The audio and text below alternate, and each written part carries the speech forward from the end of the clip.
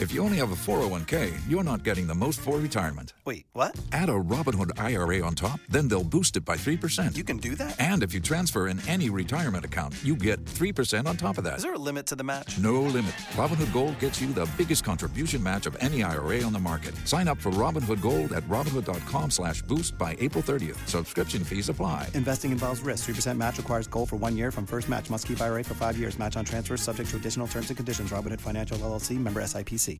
Hello and welcome to the Retro Hour podcast, episode number 170, your weekly dose of retro gaming and technology news with me, Dan Wood. And me, Ravi Abbott. And hopefully we're not sounding too tired this week, still getting over my sugar hangover from getting through about 4 Easter eggs and a box of cream eggs last weekend. I just wait for them to go cheap and then buy them en masse. That's the way to do it. That is so Ravi. That is so Ravi.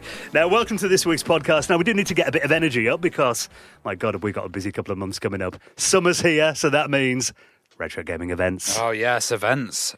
Not across the country, across the world this time. Retro Hour goes international. Now, already this year, we've done, we started the year in Ireland, didn't we? With Amiga Ireland.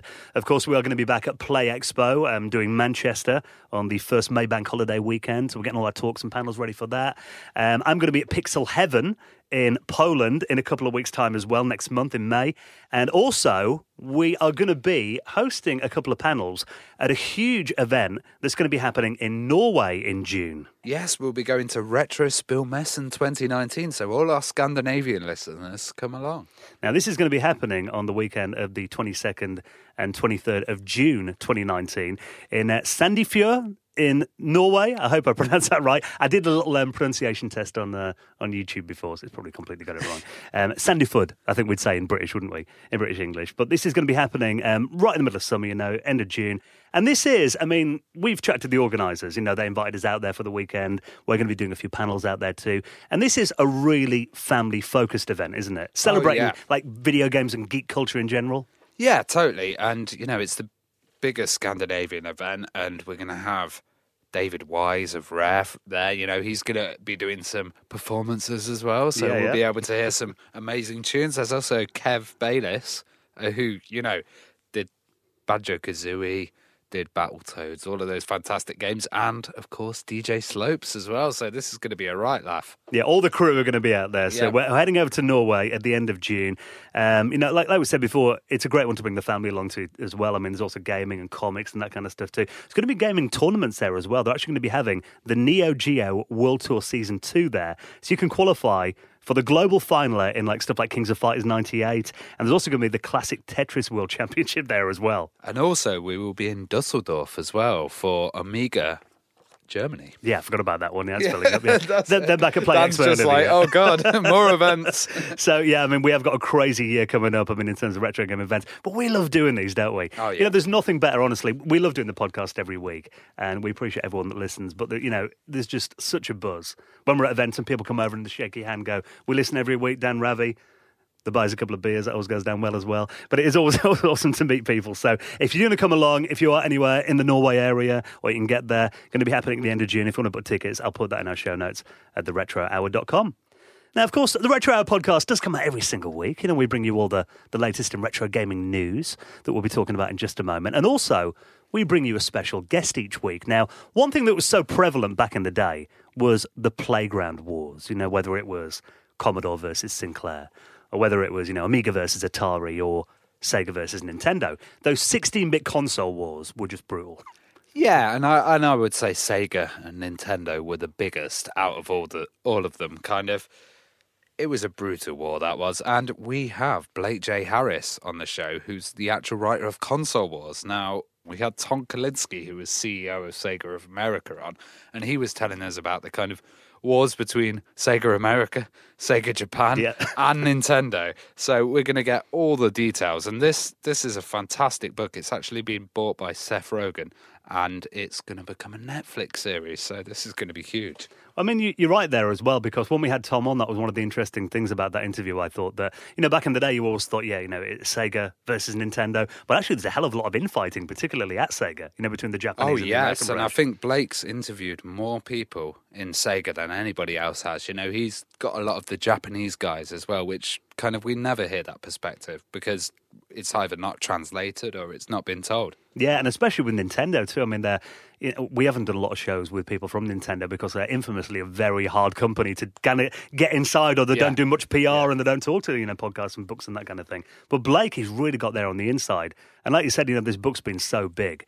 And, the fact that Seth Rogen, got on board, and Tom Kalinski's on board with the project. Yeah, and he's doing a new title on virtual reality as well, which sounds really exciting. Yeah, so we're both big fans of the book, and, we can't wait to get him on. He's going to be coming on talking about the 16-bit console wars. Blake J. Harris is our guest on the Retro Hour podcast in around 15 minutes from now. Now, before we get into the news, let's just give a big thank you to you for supporting this podcast. Now, we do come out every single week, and the only reason we can do that is, honestly, thanks to your support, guys. We are, mainly listener donated. That's how we pay for all our costs and everything. So if you'd like to make a donation into the show, any amount at all, it all really helps out. And of course, you will earn your place in the most prestigious high score table in the world of retro gaming. You'll find your place on the Retro Hour Hall of Fame. Now, this week, we want to say a big thank you to Mark Slorance, Robert Anderson, Oscar Jacobson, and Kevin Lee, who all made donations into the running of the show. And if you'd like to do the same, honestly, it's so easy. We've got a little supporters section top of our website. You can donate via PayPal. And like I said, 100% of what we get will go back into the running of the show. And also this week, let's give a big thank you to the company and the game that have been sponsoring the Retro Hour throughout April. Now, this is this incredible new retro wrestling game, and it's brought to you by our friends at RetroSoft Studios. Now, this company are really cool. The idea is they put a retro spin on modern games. And we do love that when you get a game that kind of harks back to the old days, but it kind of does stuff that wasn't possible back then. Yeah, it keeps those old graphics, but it adds all the cool new stuff. Absolutely. And this is a game called Retromania Wrestling. Now, if you've got your web browser open, maybe listening to us in the next tab, or you're on the train or the bus and you've got your phone handy, open your web browser right now. Just quickly tap this in for us, retromaniawrestling.com. Now, that is our website. This game is in development right now, and you can get a little look at it, a little early glimpse of it, see what those graphics look like. And this is, when you might be looking at it, getting an instant flashback to WrestleFest. That, of course, was that massive arcade game back in the early 90s. And this is, we were chatting about this last week, that Mike, the guy behind this, it was always his dream to make a sequel to the game that he grew up loving. Yeah, and he's added extra things in there. Like I saw screenshots of cage matches. Yeah. That looks awesome. And there's even, one-on-one matches, tag team matches in there as well. And there's going to be 12 to 16 playable wrestlers at launch. Now, we've mentioned a few of these. He's got some big names in there. Hawk and Animal of the Road Warriors. Tommy Dreamer got announced the other week as well. Austin Idol's going to be in there. And the thing about this is, it's a game that you can pick up and play, just like in the old days. Amazing 2D sprites. Gorgeous backgrounds, really fast-paced arcade game-style gameplay. So if you want to have a look at this, have a look on our website at theretrohour.com, or check theirs out, retromaniawrestling.com, and follow them on Twitter at RetroSoft Studio. Now, did you work in an office back in the day, Ravi? Yeah, I did. And none of them looked as cool as this. Yeah, no one worked in an office as cool as this. Now, this is Adobe, who, every year, kind of these big companies like Adobe and Microsoft and all that, they kind of put on, summits around the world where, people come along to learn about their new development and that kind of thing. Well, they've actually done one in Las Vegas at the end of last month. And to kind of show how great Adobe technology is today, and how incredible the 21st century is with everything being done in the cloud, they've actually recreated not quite the typical office of the 1990s, but, a very exaggerated version of it. Yeah, I think they've crapified it a bit. Well, there's a Furby on the shelf, for example, overlooking you while you're working. But you look at it, and in this office, it doesn't quite match to me, mate. Apple II and a Furby. Yeah. Well, that's an Apple SE, I think, a Macintosh SE they've got there, which, was, that was very early 90s, and a Furby was about 95, 96? So, yeah, it's not 100% period correct. But they've actually worked with some big teams on this. The crew behind Westworld and Game of Thrones experience at South by Southwest have actually got involved to help them build this.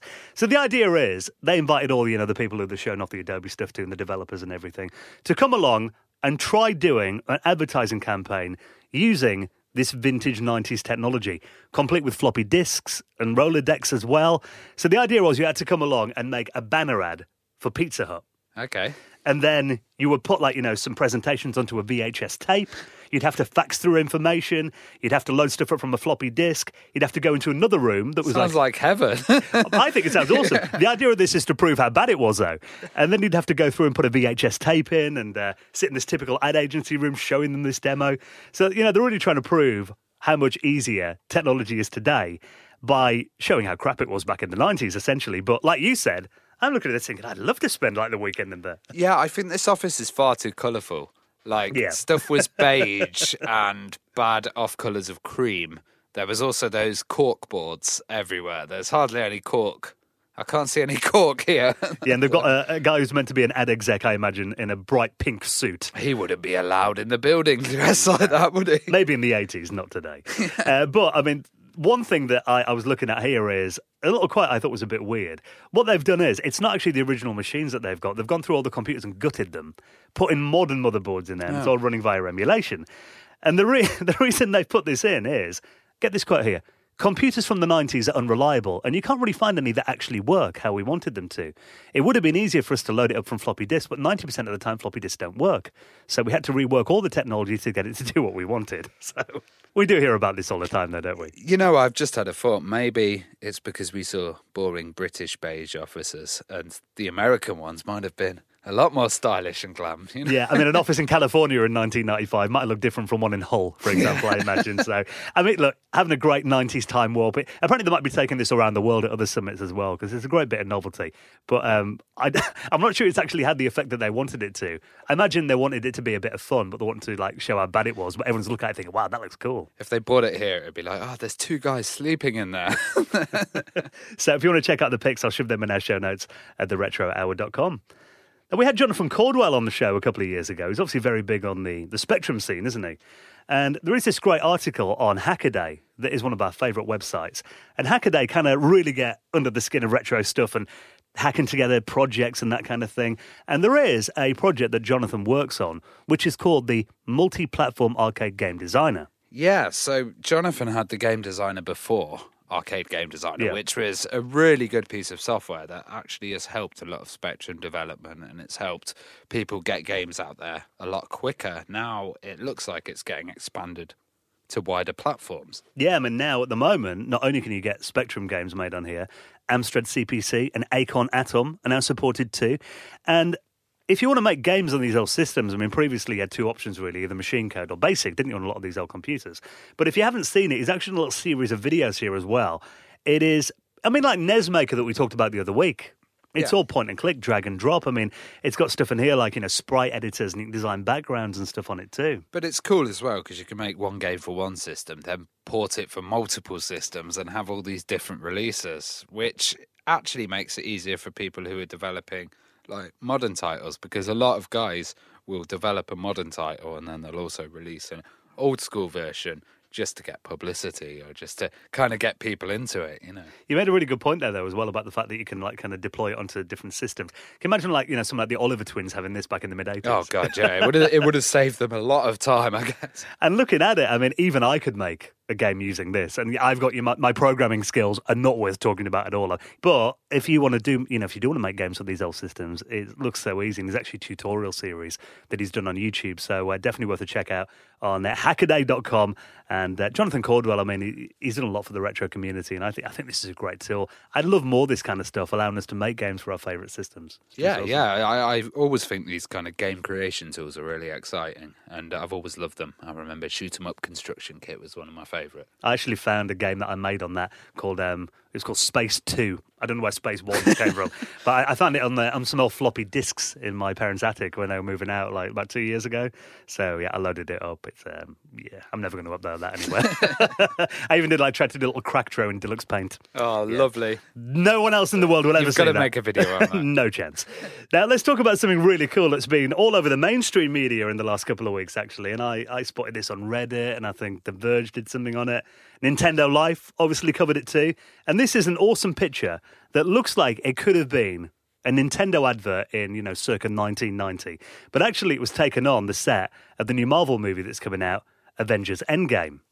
And this is Captain America, Chris Evans and Black Widow, Scarlett Johansson, sitting together, looking cozy on a couch, playing Tetris on original Game Boys with a link cable. That is cool, because we covered Game Boy being 30 last week. Yeah, so this is totally relevant, having, you know, the latest film stars actually sitting back and kicking with a device from 1989. It's pretty cool. There's no real explanation as to why they're playing on the Game Boy. Like, it could have been a member of staff, or they, they could have bought their own Game Boys. Maybe everybody's got a Game Boy in Avengers. Who knows? You just look at it and you think how big retro is getting now. The fact that you got Hollywood stars are like kind of getting back into these classic games and stuff. Yeah. It's really cool. And having a link cable as well. I mean, they haven't it's not like a half job here. They've really had to make a bit of effort, they've properly prepared it, and they're fighting tactically. Yeah, and do you remember how much fun playing Tetris on a link cable with 2 Game Boys was? Yeah, and you'd think, maybe they get Tetris 99 and start doing it with the new version. No, they're going back old school. As if I didn't need another reason to, really love Scarlett Johansson. There you go. There's another one. She loves Game Boys. So if you want to check out that pic, I'll shove it in our show notes at theretrohour.com. Now, this is a really cool little game that has been getting a little bit of coverage recently. Its website is very basic, and at the moment you can download it, and it's got a few bugs, but it's getting there. And the thing about Sega, we're going to talk more about Sega and Nintendo in just a moment, is Sega really kind of respect their legacy these days. Yeah, they're really into it, and kind of they're a lot more accepting than Nintendo, and I think that's really helped with their brand recently. Like the launch of Sonic Mania was absolutely fantastic because the Sonic franchise really seemed like it was lost. Yeah. And kind of having Sonic Mania made by the original fan group is just awesome. And this looks like it's a new fun game. Yeah, well, I mean, you mentioned Sonic Mania. There obviously Christian Whitehead, and, he was a big fan of Sonic, and he kind of reverse engineered their engine to make, new games. He did, updated versions of Sonic 1 and 2, Sonic CD, and then, of course, he was the guy behind, the crew who made Sonic Mania. I think that is the most love and outpouring that I've seen from the retro gaming community for Sega in years. When that game came out, and you could go in and buy an old school 2D Sonic game in Asda on the Nintendo Switch, for example. But that has inspired other projects as well. Now, one game, and we were talking about this a couple of weeks ago, actually, that you don't seem to see on compilations anymore, and also is quite a big omission from the upcoming Sega Mega Drive Mini, from what we've seen of the initial game library, is Sonic 3. And, of course, you can make Sonic 3 and Knuckles if you had both games, put them together. Now, the reason that, we've seen speculation about this, and we talked about it a couple of weeks back, that we think the reason might be because of those rumoured Michael Jackson songs. Yeah, no one wants to be associated with him nowadays, so I don't think they would even put that on. Well, I think it's more to do with the Jackson estate actually owning copyright on them. I think maybe Michael didn't care too much back in the day, but now they probably don't want to risk, the copyright lawyers. That was also an original thing that when it was released was the time that Michael was going through lots of initial court cases. So that may have been a reason why his name was taken off the actual game. Yeah, I mean, we'll talk with Blake Harris about that. He might have some insight on it. But they reckon that's one of the reasons that the game hasn't been included in recent compilations, because maybe they don't want to risk copyright suits and all that kind of stuff, which makes sense. But that does kind of open the door for fans to do their own versions of it. So that gets us to this story. A great new fan-made recreation of Sonic 3, which is called Sonic 3 Air, Angel Island Revisited. And there are videos on this. It looks incredible, and you can actually download it and play it yourself. So it's kind of, it's the original game like you remember it, but the graphics have kind of been, made high resolution and stuff too. But they've also got stuff in here as well. He's kind of improved it, and he's taken some of the best bits. For example, the drop dash from Sonic Mania. Oh, beautiful. That's in there as well. There's time attack mode too, and a lot of stuff that fans love from the recent 2D Sonic games have been implemented in here. And there's also stuff like, camera options and various forms of control borrowed from the original game in Mania 2, difficulty settings, region switches.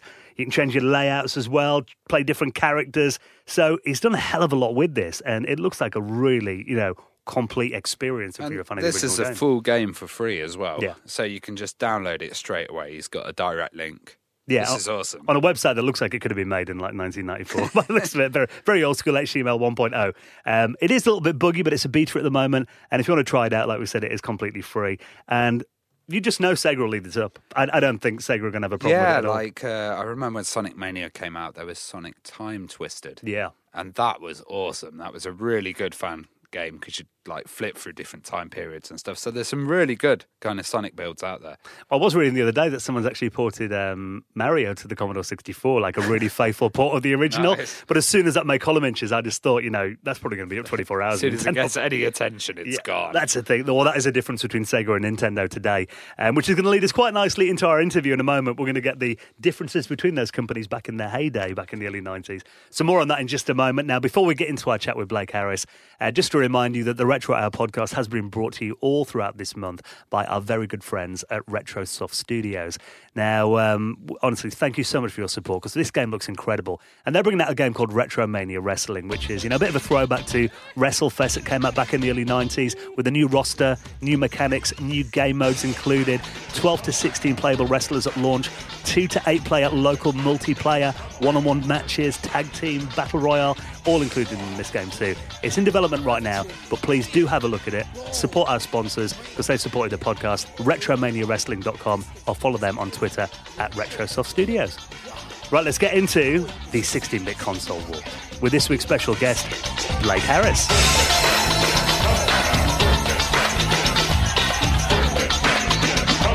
You're listening to the Retro Hour podcast, and it is time to welcome on this week's special guest, the man behind the console wars.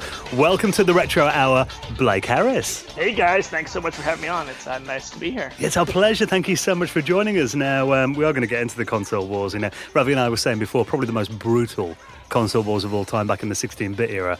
But it would be quite interesting to find out a bit about you. I mean, which kind of side of the console war did you fall on as a kid? Oh, yeah. So I'm 36 years old, and so I grew up in the heat of this battle. And so, before I was the author of Console Wars, I was a child warrior in this metaphorical battle. So for me, like so many households in the United States, basically, I think it's like 30% of households, my brother and I, we had an 8-bit NES, and so we loved Nintendo. My favorite thing to do was to play Mario, Mario 2, Mario 3, Zelda, Blades of Steel, all sorts of stuff. And so I guess now it must have been, around Hanukkah time of 1991, or leading up to the holiday season. And my brother and I, we put together whatever, sort of the PowerPoint equivalent for a child's equivalent of a PowerPoint presentation for our parents of like how we needed to get the Super Nintendo, and how we'd combine our Christmas and Hanukkah and birthday and all these gifts and whatever. But my parents said no, which was based solely on the fact that the Super Nintendo was not backwardly compatible. And they were not alone in feeling that way. So we were not allowed to get a Super Nintendo, and we did end up getting a Sega Genesis. And so I ended up being on the Sega side of that battle, which was certainly probably for the best, for a lot of reasons. One, that it ultimately led to this book, but also I always loved sports games most of all, and sports games definitely were better on the Genesis. So in England, we had kind of lots of different computer systems and consoles, Yep. and we'd always have a kid with a really bizarre system. Did you guys have kind of just Sega and Nintendo straight away, or was there any of these strange guys with weird systems? Well, you're always going to have weirdo guys with systems. But it's interesting because, sort of obviously like a premise for my book and doing press for it all these years is talking about how before this battle between Sega and Nintendo, in which Sega was the David in this David and Goliath battle, Nintendo was David in their own David and Goliath battle in resurrecting the video game industry. And people always sort of, I feel like, look at me like, well, but no, video games are such a force, like, someone would have resurrected them eventually.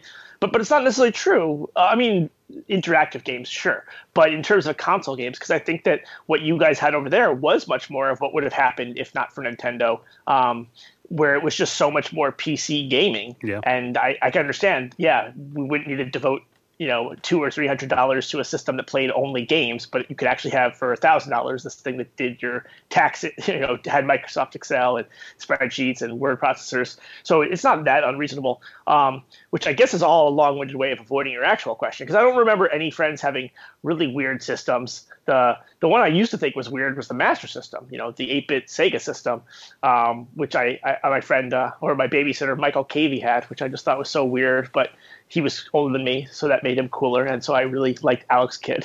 See, the Master System was quite a big system here. I didn't know a lot of kids at school who had it, and it wasn't the case in America, was it? No, it really wasn't.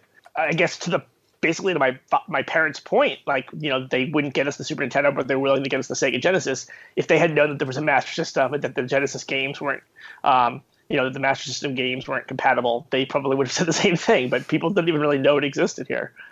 Well, what are some of your kind of fondest childhood memories of Sega and Nintendo and the games that you used to love?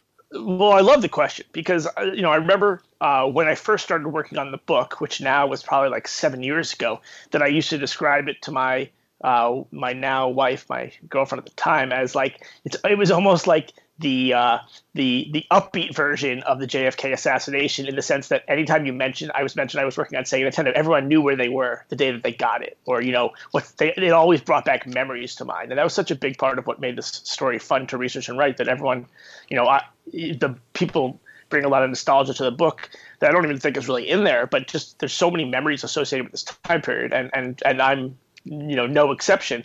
You'll notice that I probably already said we or mentioned my brother like 4 times already. And growing up, I was 2 years older than my brother, but I was a terrible older brother. I really didn't like him because he was very nice and I wasn't, and so everyone really liked him. And so, but video games, specifically Sega and Nintendo era games, were like the only thing that we did together somewhat civilly. And so many of my fondest memories are playing NHL 94 or Joe Montana football with my brother.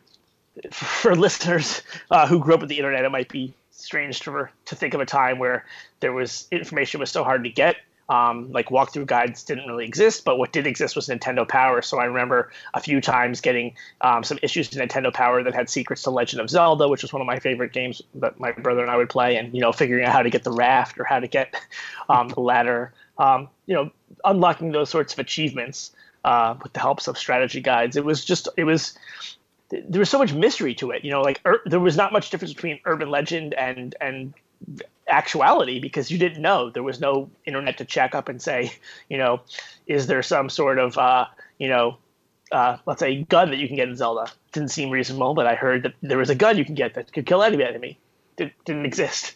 So I think that just the exploratory aspect of playing games on 8-bit and 16-bit era with my brother are many of my fondest memories. Yeah, and you brought back a great memory then as well about, being in the playground and you'd hear that, if you did this on the Sonic the Hedgehog title screen, like, up, C, down, yeah. and like, would that really work? And you'd write it down, you'd go home and you'd be like, wow, it was all word of mouth, a lot of it, wasn't it, in that pre-internet era? Yeah, and like hearing that there was a gun that you can get in Zelda, that sounds really stupid. But you know what? Hearing that doing up, up, down, down, left, right, BA start in Contra would get you 30 lives also sounded kind of stupid. But somehow that actually worked. So you had to try everything, and yeah, it was like you said, like the schoolyard aspect was such a big part of my memories too. The rivalry, so to speak, between Sega and Nintendo, and then also just the like, did you hear aspect, or my cousin allegedly did this thing or got to this level or figured out this glitch, and it was really fun to try to figure it out, which is certainly not just specific to video games. As much as I love Netflix and other streaming services, I do sort of miss that idea of going to Blockbuster Video or a rental store and that exploratory discovery process of searching for things without much knowledge, which is maybe silly because it's hard to argue that more knowledge and information is a bad thing, but it does seem to be symptomatic of how myself and a lot of people remember that time period, just that that aspect of discovery. I mean, talking about the book, the Console Wars, which has obviously been a massive title over the last few years. What kind of inspired you to write it originally? I mean, I was reading that you had some kind of encounter in Barnes and Noble when you were trying to find these Yes. history books about video games. Yeah, so my background is such that I played video games a lot on the 8-bit and 16-bit era. I got a Sony PlayStation, mostly used that for sports games. NFL Game Day was my favorite thing to play. And then from that era, pretty much until my mid-20s, I didn't really play video games all that much. And it's largely because I was always terrible at first-person shooters, and that's a large part of what the industry became, or at least the kinds of games that like my friends in college would play. And so for me, I really did feel like an outsider to the video game industry. And so before I even set out to write Console Wars, I just sincerely wanted to read like a book like Console Wars. My favorite books to read as an adult are behind the scenes business stories, making of stories, right? Like right before this conversation, I was reading the behind the scenes story of how Seinfeld happened. I love reading behind the scenes stories of how these things that we all know and love came to be. And so I went to a Barnes & Noble on 86th Street in Manhattan. It's this gigantic store. I think it's the biggest one in the city. And I thought that surely they would have plenty of books about Sega and Nintendo, or at least about the history of video games, the business of video games. And I was surprised to learn that they didn't have a single book in the entire store.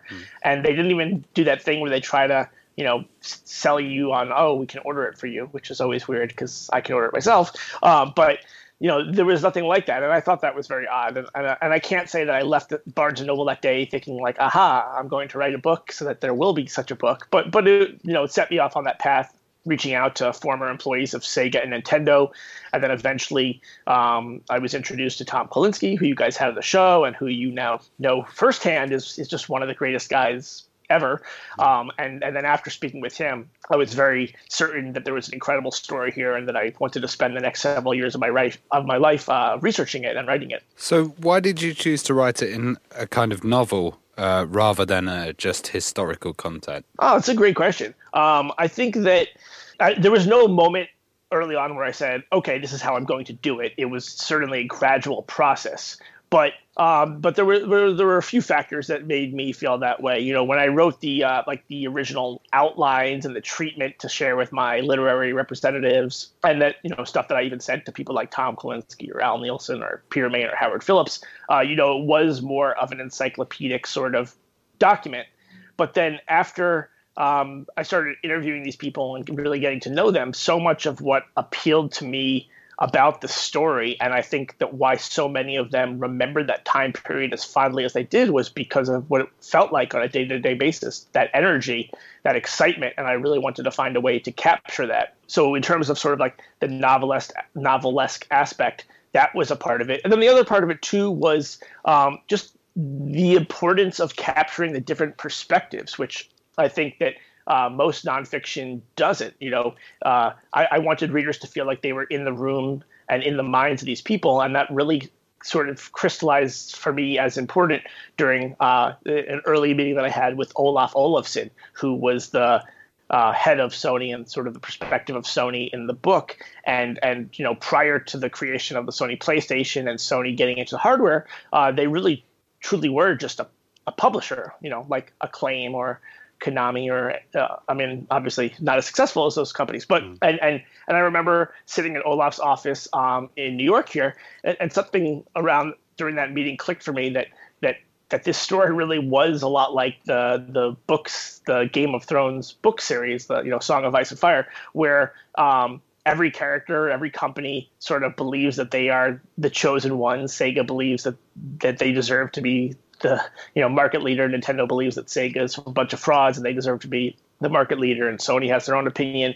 and none of them are wrong per se. It's all just a matter of different perspectives and different philosophies. And so I thought that really getting into the heads of these people was the best way to show what corporate battle is all about, and also like the way that you motivate yourself. I don't think Sega would have succeeded if they didn't have Nintendo to go after. And so in the sense that I hope that this book is not just dramatic and compelling, but I hope that it's sort of inspiring to people who are starting small businesses or working at underdog companies, like the way that you can sort of motivate yourself. So bringing that energy to the forefront, I thought was really important.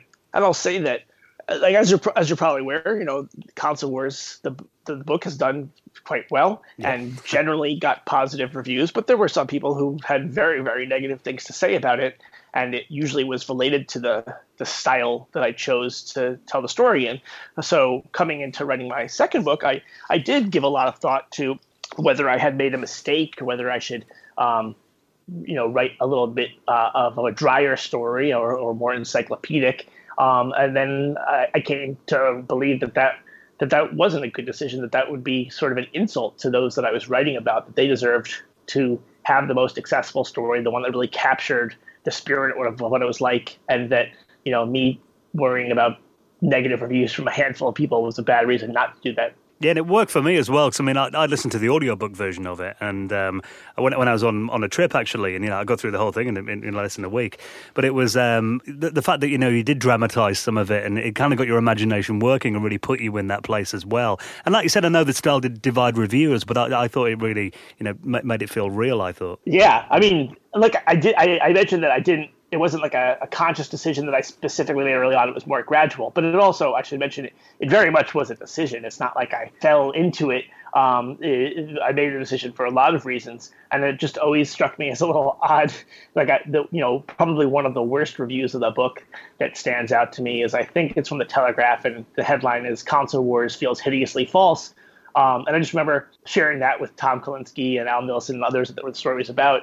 And they just were like saying, like, as they had said for months, like, wow, like, you totally captured what it was like to be at Sega and all these things. And so it was just weird, the juxtaposition between the people who actually were there and who could say whether it was false or not and saying that it felt so true versus someone reading the book and saying it felt false.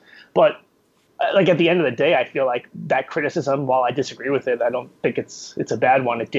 I like the kinds of questions that it made me ask myself. And I think these are good questions for a journalist to ask. Especially nowadays when there's such a lack of trust with journalism, and for probably pretty good reasons.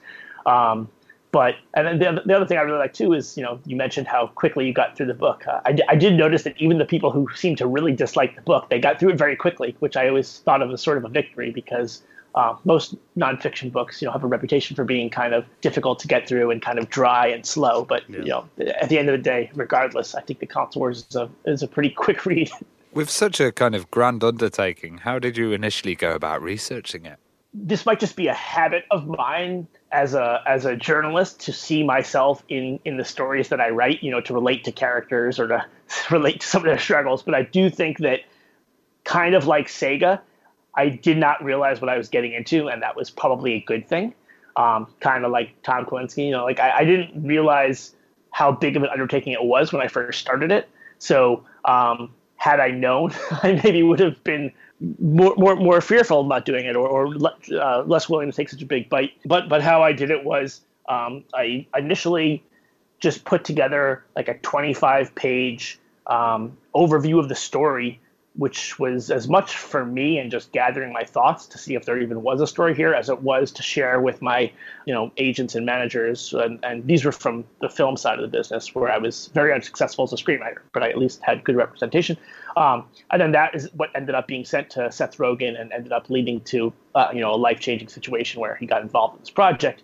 And then from there, probably the thing that really did help me structure the story and think about how I would actually tackle this is doing a book proposal. My agent gave me some sample book proposals, and a big part of the book proposal for nonfiction stories, at least ones like this where it's events in the past, so you can sort of know ahead of time what the book is about, versus sort of like the book I just did where it was unfolding in real time.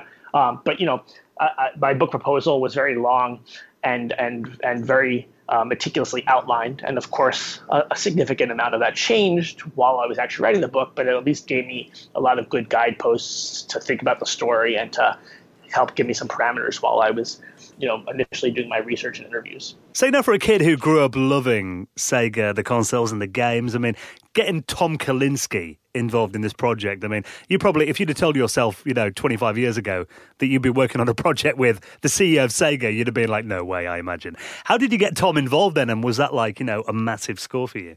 I would say that it should have felt the way you described it to me. But going into my first interview with Tom, I Googled him ahead of time, and I remember looking at his Wikipedia page, and there wasn't all that much about him. I'm not going to say that I didn't know he was impressive, but I think that someone after reading this book will really understand why Tom was so important, and I certainly didn't understand in that way, who I was dealing with. And it was actually sort of in the middle of my conversation with him that I realized I sort of had that moment that you're describing where it's like, oh my God, I can't believe this guy's talking to me. This guy's amazing. And it was even before we got to the Sega stuff. I think our first call was about 2 hours, and the first hour was spent talking about all the stuff before Sega, with Flintstones, True Little Vitamins, and Barbie, and He-Man Masters of the Universe. And I was just blown away. And I guess the other thing too is, as a kid, being naive, and I'm maybe still naive as an adult, but as a kid, like, it did sort of feel like these video games fell out of thin air. And of course, that's just a childish way of looking at things. But there's also some element to that being a byproduct of the video game industry compared to the music industry, the film industry. Like, especially back then, we didn't really talk about who the developers were, who the business executives were. So the name Tom Kalinske didn't really mean anything to me. Just as a kid, the name Miyamoto probably didn't really even mean anything to me until maybe around mid-90s when at least Nintendo America started talking about it a little bit more. So Tom was the hero I didn't know I had, and that eventually became clear to me while talking to him. And so that was a real treat, as it was in general, just to tell the stories of so many of these people that shaped my childhood and whose names I didn't know.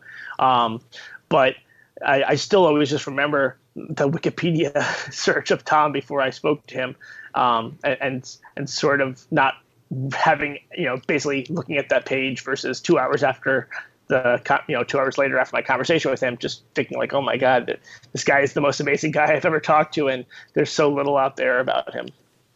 Well, how many people did you talk to about the book? I ended up interviewing over 200 people, and obviously I spoke with the principal players, the main characters of the book, several times. That's why, both my books have taken me over 3 years to write, because they're so interview intensive. The Console Wars was certainly tougher at first because I had no previous credits to speak with. And so I guess I had forgotten to answer your previous question about how did I even get in touch with Tom. One of the early challenges with writing Console Wars was not even getting in touch with people for a writer who had no bylines, but also just figuring out who I would want to speak with. Like, there was no list that said, here were the executives at Sega during this years, and here's the, top devs and all that stuff. So getting the lay of the land first was a little bit tough, but I was helped a great deal by Stephen Kent's book, The Ultimate History of Video Games. That just gave me some context for some of the people at Sega and what the landscape was like at the time. And then a very useful tool for me early on was LinkedIn, and which is funny because I make fun of LinkedIn for being Facebook for work, but it really was so helpful in terms of getting in touch with people from Sega and Nintendo from the 90s. And I would say that about only 15% of them replied to my request to speak, but that was 15% people more than I had ever spoken with before. And then eventually I was introduced to Al Nilsson, and I think it was through him that I was introduced to Tom Kalinske, in combination with a guy named Travis Foz, who wrote a really nice article for IGN about the history of Sega, which was the only article I could find out there that talked about Sega during the time period of Console Wars, during the 16-bit era. And he had a quote from Tom Kalinske in his article, and I asked Travis if he could make an introduction. He was kind enough to do so. I think that right before the show, you were talking about how you had Tom on an earlier episode and how you were almost surprised that he said yes. Yeah. And I was surprised that he said yes to speak with me, even though I didn't know how impressive he was. But just because he's still like an executive, a CEO type. But then, as would become clear to me in the years that followed, I guess it's not that surprising. He taught me so much. I learned so much from him about just the importance of saying yes to people who are interested in you. I think it's one of the things that Sega did really well. They talked to publisher, small magazines, big magazines. Basically, their barometer of whether to speak to someone or not was enthusiasm. And it was, it wasn't so much about what can you immediately return from me. I'm sure that Tom didn't care how big your audience is, whether it's 1 million people or one person. If you have that enthusiasm and passion, he's probably going to find a way to talk to you. Do you find that was a difference between, approaching Sega people and Nintendo people? Did you find it easier to get into the Sega world than Nintendo? Yeah, that's a really good question and observation. I remember joking to my wife that even that just based on the conversation with someone, I could tell whether they work at Sega or Nintendo because their personality types were so different. That's a bit of an over-exaggeration and stereotype of the two types of companies. But the people at Sega made my job so easy. I would ask, what do you remember from, like, what was the first time you heard about Sonic 2? And they would just talk for 20 minutes and telling me all these stories. Whereas for maybe someone at Nintendo, I'd say, when was the first time you heard about Mario 2? They would say, like, oh, September 1989. And I'd be like, okay, what do you remember hearing? I remember hearing that the game was coming out. Okay, like really forcing me to ask specific questions because they just didn't think in terms of telling stories, which is how so many people from Sega thought about that time period. And yeah, like I think your question also touches on just the identities of the company. Sega was really affable. They really made it a point to connect with retailers, with journalists and developers, regardless of size, and to really try to connect on a human level. Where Nintendo, for them, it really was like all about the games, and it was less about that human connection on a business level. And I came to respect Nintendo's approach as well, even though it's not the one that I would go with. But I do think it's important to note that I've now been buying video games for 30 plus years, and I've never purchased a Nintendo game that I didn't think was really good. And I think that's partly because of their just the way that they do business. They care about quality and don't always have the greatest bedside manner, but it does result in good consumer facing products. Well, Nintendo are still kind of around today in a big form, but Sega took a big hit. One of the common themes of the book is the kind of wrong moves and sometimes ignorance of Sega Japan. Were they to blame for a lot of the missteps? Yeah, so the scope of the book really is 1985 to 1995, or especially the 16-bit era, I guess up until 1996. So I guess what I'm trying to say is that I'm not an expert on why Sega eventually did leave the console business, but I think that the book makes a really compelling case for why the writing was on the wall. I think that the Sega of Japan made a lot of missteps, though perhaps that is a matter of perspective from Sega of America. But at the end of the day, regardless, both the Sega of America and Sega of Japan were just not on the same page. There was so much friction between the both sides, and that definitely was not conducive to a long-term sustainable relationship, especially one where, if you look at the gaming landscape now, you have Sony, whose money came from consumer electronics. You have Microsoft, whose money came from computer devices and software. And then you have Nintendo, who's always been really disciplined with their money. And not to say that Sega was very undisciplined, but the stakes of the game industry are so much higher now. Back in the console war, the 16-bit era, it would cost $500,000 or $1 million or $2 million to make a game. Now it could cost $200 million to make a game. So Sega couldn't afford to have that friction because they didn't have the money to stick around in a higher stakes game. So I think that anyone who gets to the end of the Console Wars book, they can't be shocked to know that 5 years later, Sega pulled out of the console industry altogether. Well, I mean, what were like some of the, when you started researching this, were there any moments that like really surprised you, or any stories that you learned from like former employees or when researching the companies? Anything that kind of stuck out? Well, the first thing, this is more of a broad, not specific thing, but just that, like we were saying earlier, we were kids during this time, and so talking to Tom would seem to be really cool, or talking to people from Sega.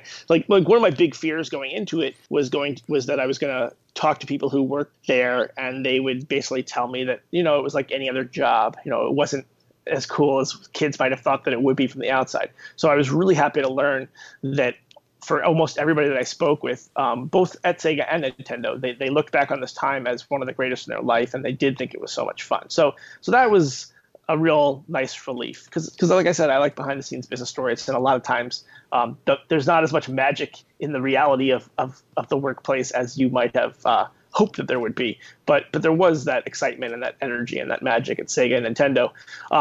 I would have to say that in terms of stuff that surprised me, it was a situation where I worked on this for 3 years, but almost every day I would find something new, and that really did keep me very excited and motivated.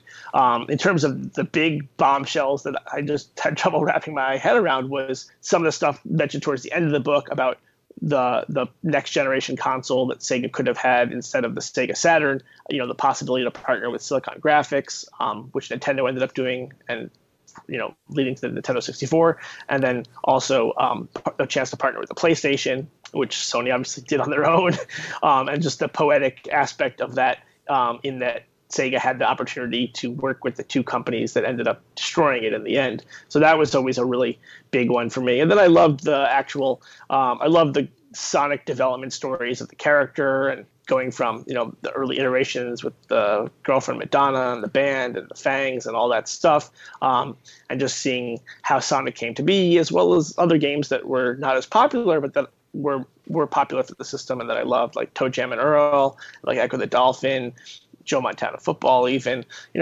it is a lot like the movie industry, where there's like a story behind every game, and the book unfortunately only has a few of those stories in there, but I did get to hear a lot, and I always loved those stories. I also remember all the kind of marketing campaigns, and they were pretty extreme with the whole attitude kind of stuff coming out of Sega. Sure.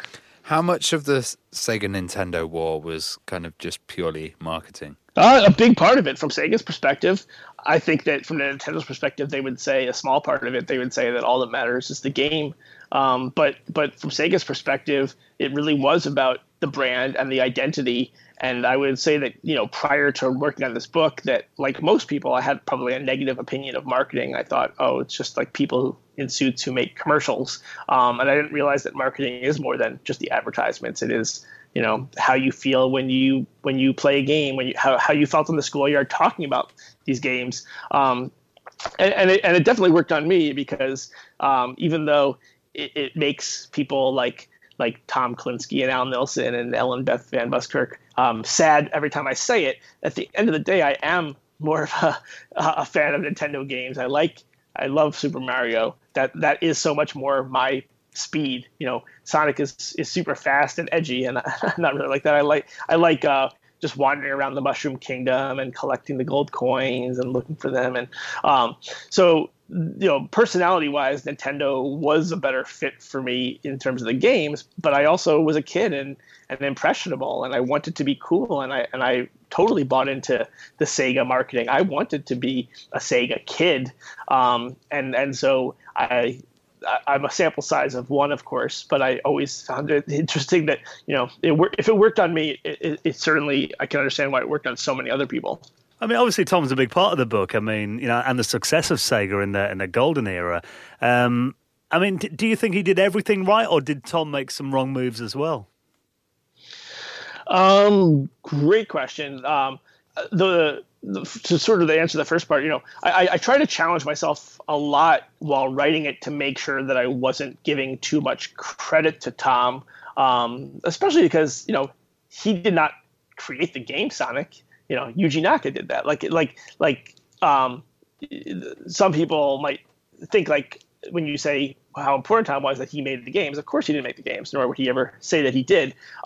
So the way I sort of, what I came to believe was that Sonic would have been a mild success without Tom and Sega of America. But I don't think Sega would have been successful. Sega of America would have been successful without Tom.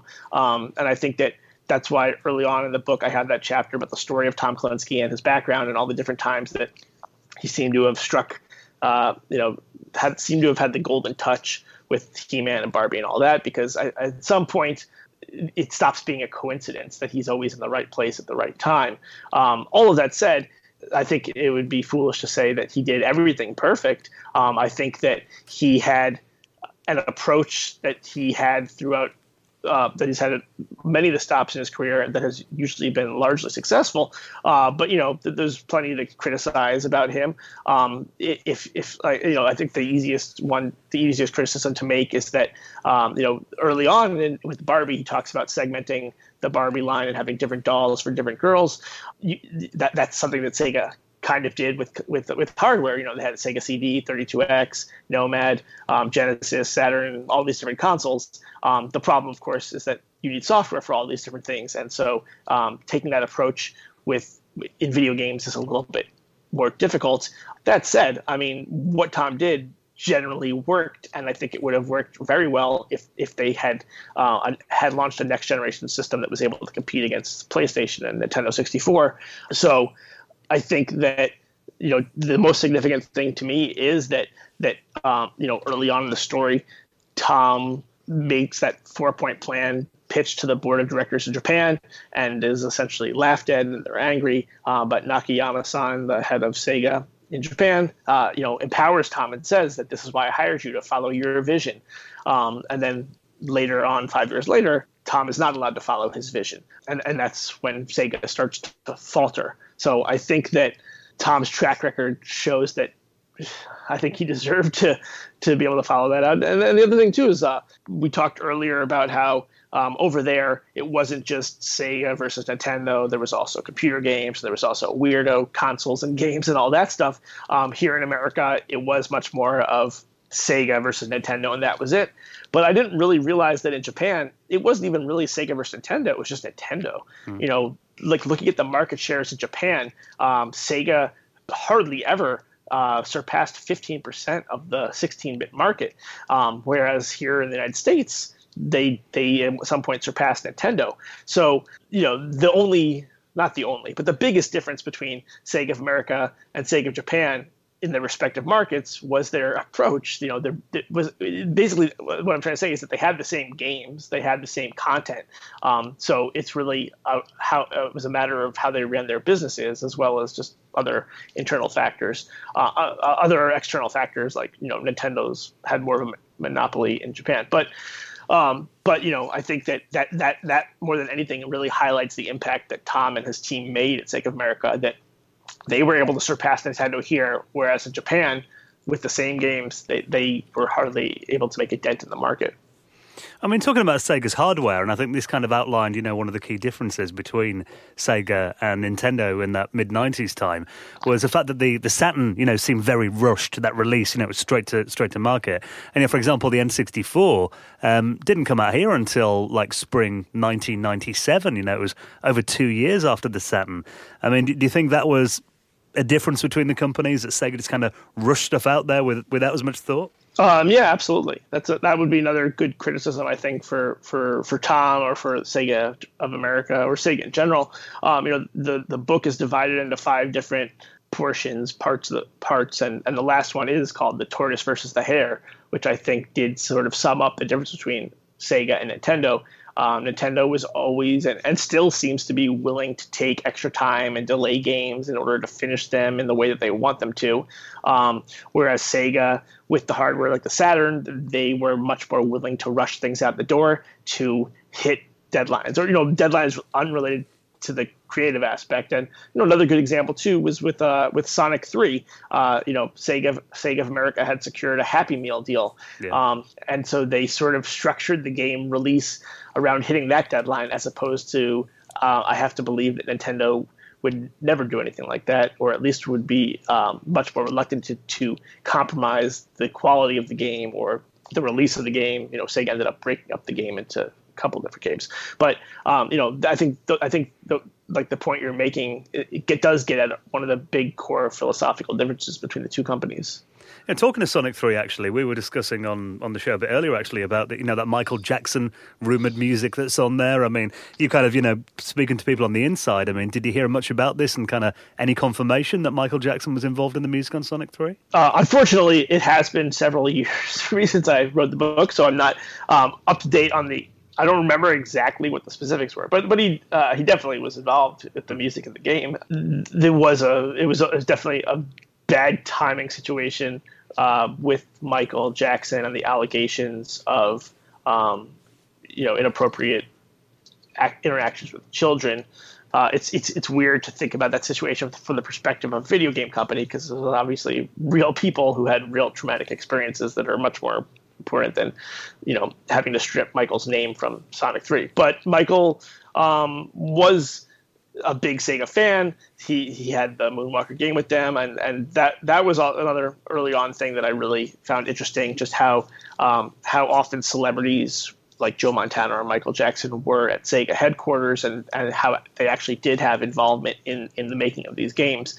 But yeah, I was glad to get some clarity on those long-held rumors about Michael's involvement in Sonic 3.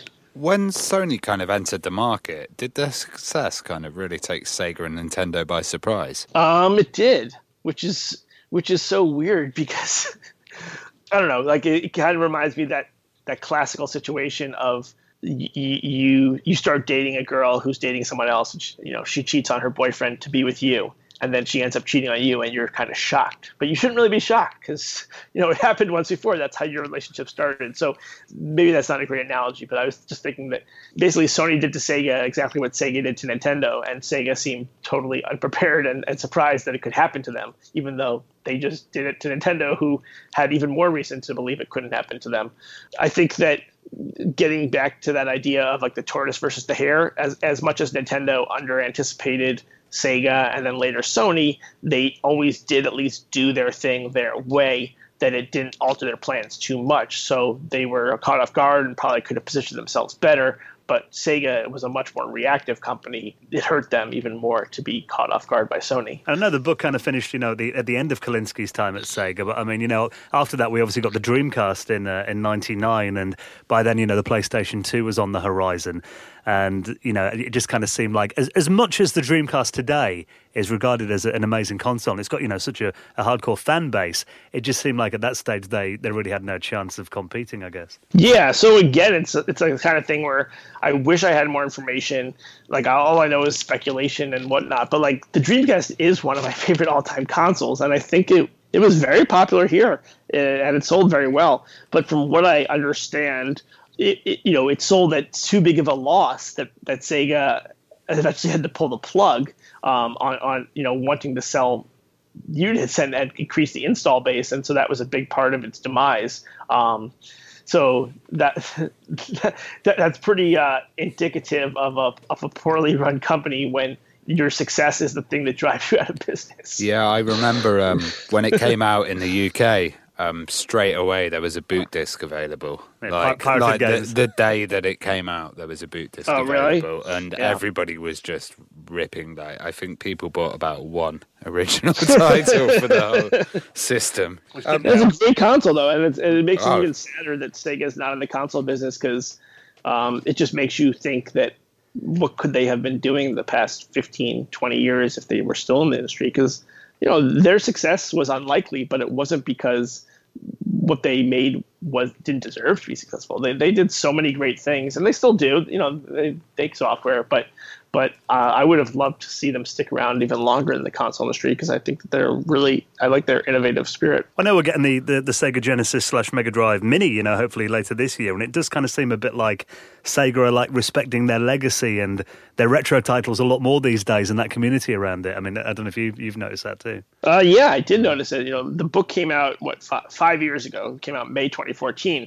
and at the time, both Nintendo and Sega did not have the respect or weren't as focused on what they had done in the past as I think that they should have been. I think that both companies had this mentality of, we're not focused on the past, we're focused on the future. And that's sort of Bill Belichick, on to Cincinnati mentality, which makes sense maybe in the NFL when you have a 16-week schedule. But Nintendo has such a rich history, and Sega does as well to a smaller extent, but it really does hit that sweet spot with people our age. And it's been really nice to see over the past 5 years as these companies have both done a better job of embracing that era of gaming and not seen it as a detriment, taking away from the future of the company. And Nintendo, I think, has done a very good job of leveraging that. Like Mario Maker comes to mind, where it's kind of a total lip service to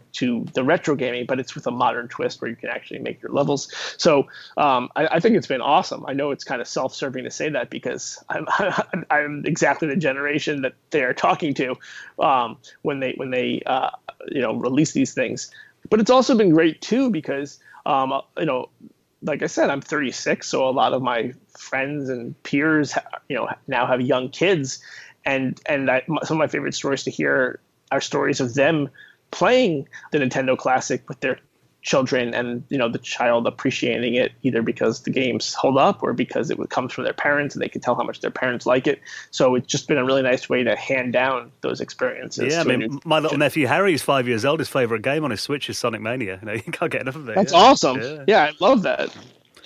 How did Seth Rogen end up doing the foreword for the book?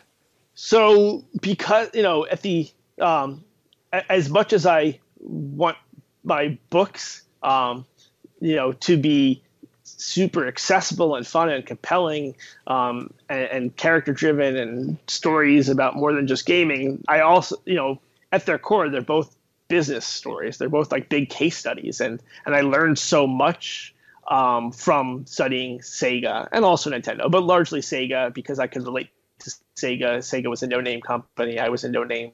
And I really learned how Sega used some strategies to do more with less. And one of the things that Sega did really well was, align themselves with companies like Nickelodeon and MTV and with celebrities like Dustin Diamond and Joey Lawrence that, helped elevate their brand. And so I literally Googled celebrity gamers and Seth Rogen's name came up. And so I asked my manager to send him over a copy of that treatment that I mentioned earlier, sort of like a 25-page overview. But I also had no expectation that I would ever hear back from Seth. I thought it was just, one approach of many that I planned to try. And so it was kind of life-changing when he liked what he read so much that he wanted to meet. And then it definitely was life-changing when after a 2-hour meeting with him and Evan Goldberg, him and Seth and Evan said that they wanted to produce a movie based on the book, which now is going to be a TV show based on the book, and also to help in any other way, which did end up leading to them writing the foreword to the book.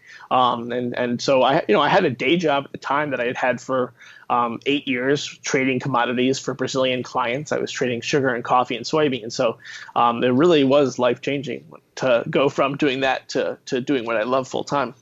Well, you mentioned that, originally there was plans for a movie and that's since turned into a TV series.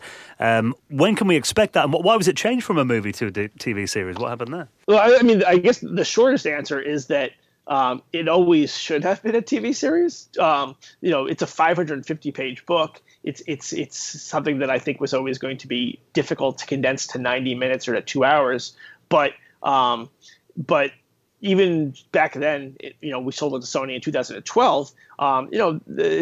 We still weren't fully in the golden era of television. Like movies did have a place of prestige higher than television, which I don't think is the case now. I think that both mediums are, really well respected and make sense to do big important stories. And so I guess from my perspective, I always wanted it to be the longer the better, and that sort of became apparent over time because in addition to the narrative adaptation that was going to be a movie and is now going to be a TV series, my friend, my screenwriting partner Jonah Tulis and I have also been doing a documentary.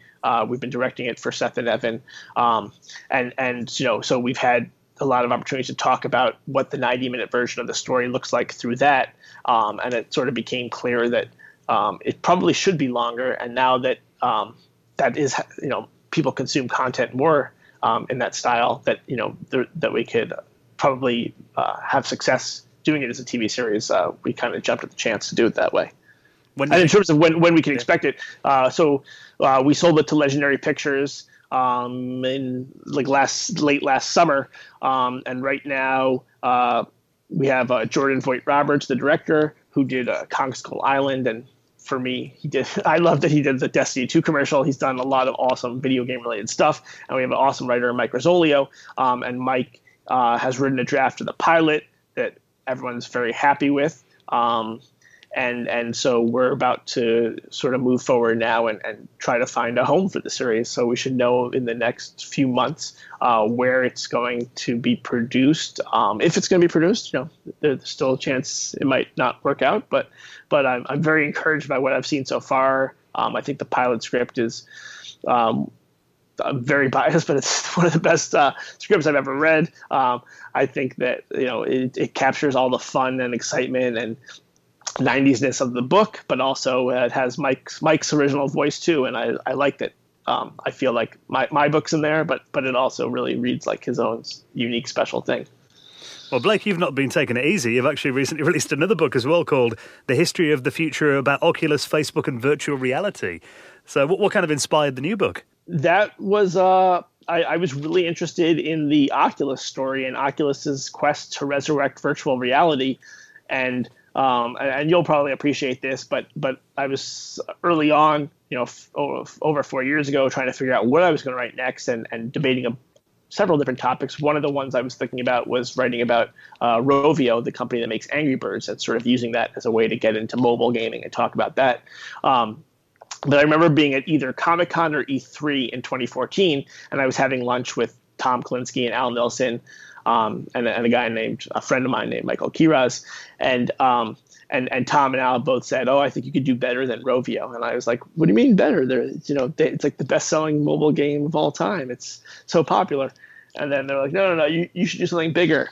And I was like, "Well, guys, Sega, Nintendo stories don't grow on trees." And I was like, "But I have been very interested in Oculus and VR." And they're like, "Oh, you should definitely do that." And so, getting their vote of confidence to work on the story, I think was helpful at that time. I basically spent the past 3.5 years working on the book, and it came out in February, and it feels crazy to be done with that. That book took longer than Console Wars, and also I extended my deadline by 2 years to finish that one. So that book felt a lot like the book that would never end, because it was a story that was happening in real time, and because the main character of the story, the sort of the Tom Kalinske of this book, got fired in the middle of the process for reasons that had nothing to do with business. So this was a real different story. It turned out to be. It's a really fascinating subject because in Nottingham and Leicester we have Virtuality, which was a kind of Commodore Amiga-based old virtual reality system. And even down the road from where we're recording, we used to have, in the 90s, a virtual reality cafe. It didn't last for long, but yeah, I remember it. I mean, I feel like if you were to have pulled me aside back in 1995 when I was 13 years old and said like, "Hey Blake, what's the future of gaming going to be?" I would have said, "Oh, definitely virtual reality. Like all this stuff's happening now, and it seems like it's going to be the future." And then it just went away. And then here we are 20 years later.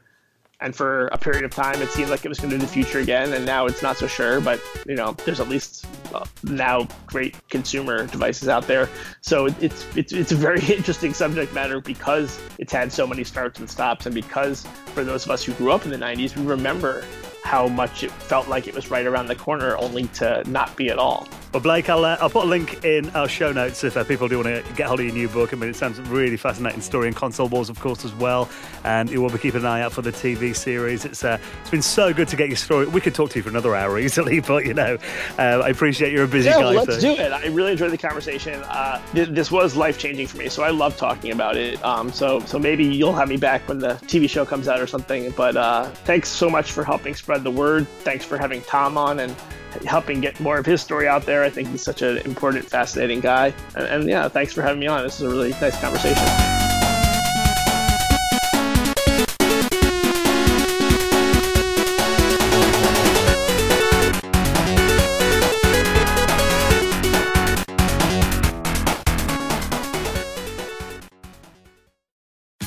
Tax day is coming. Oh, no.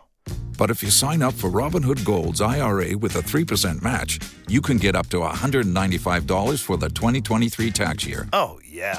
Sign up at Robinhood.com/boost by tax day to get the biggest contribution match on the market. Subscription fees apply. Investing involves risk. 3% match requires gold for 1 year from first match. Must keep IRA for 5 years. Robinhood Financial, LLC, member SIPC.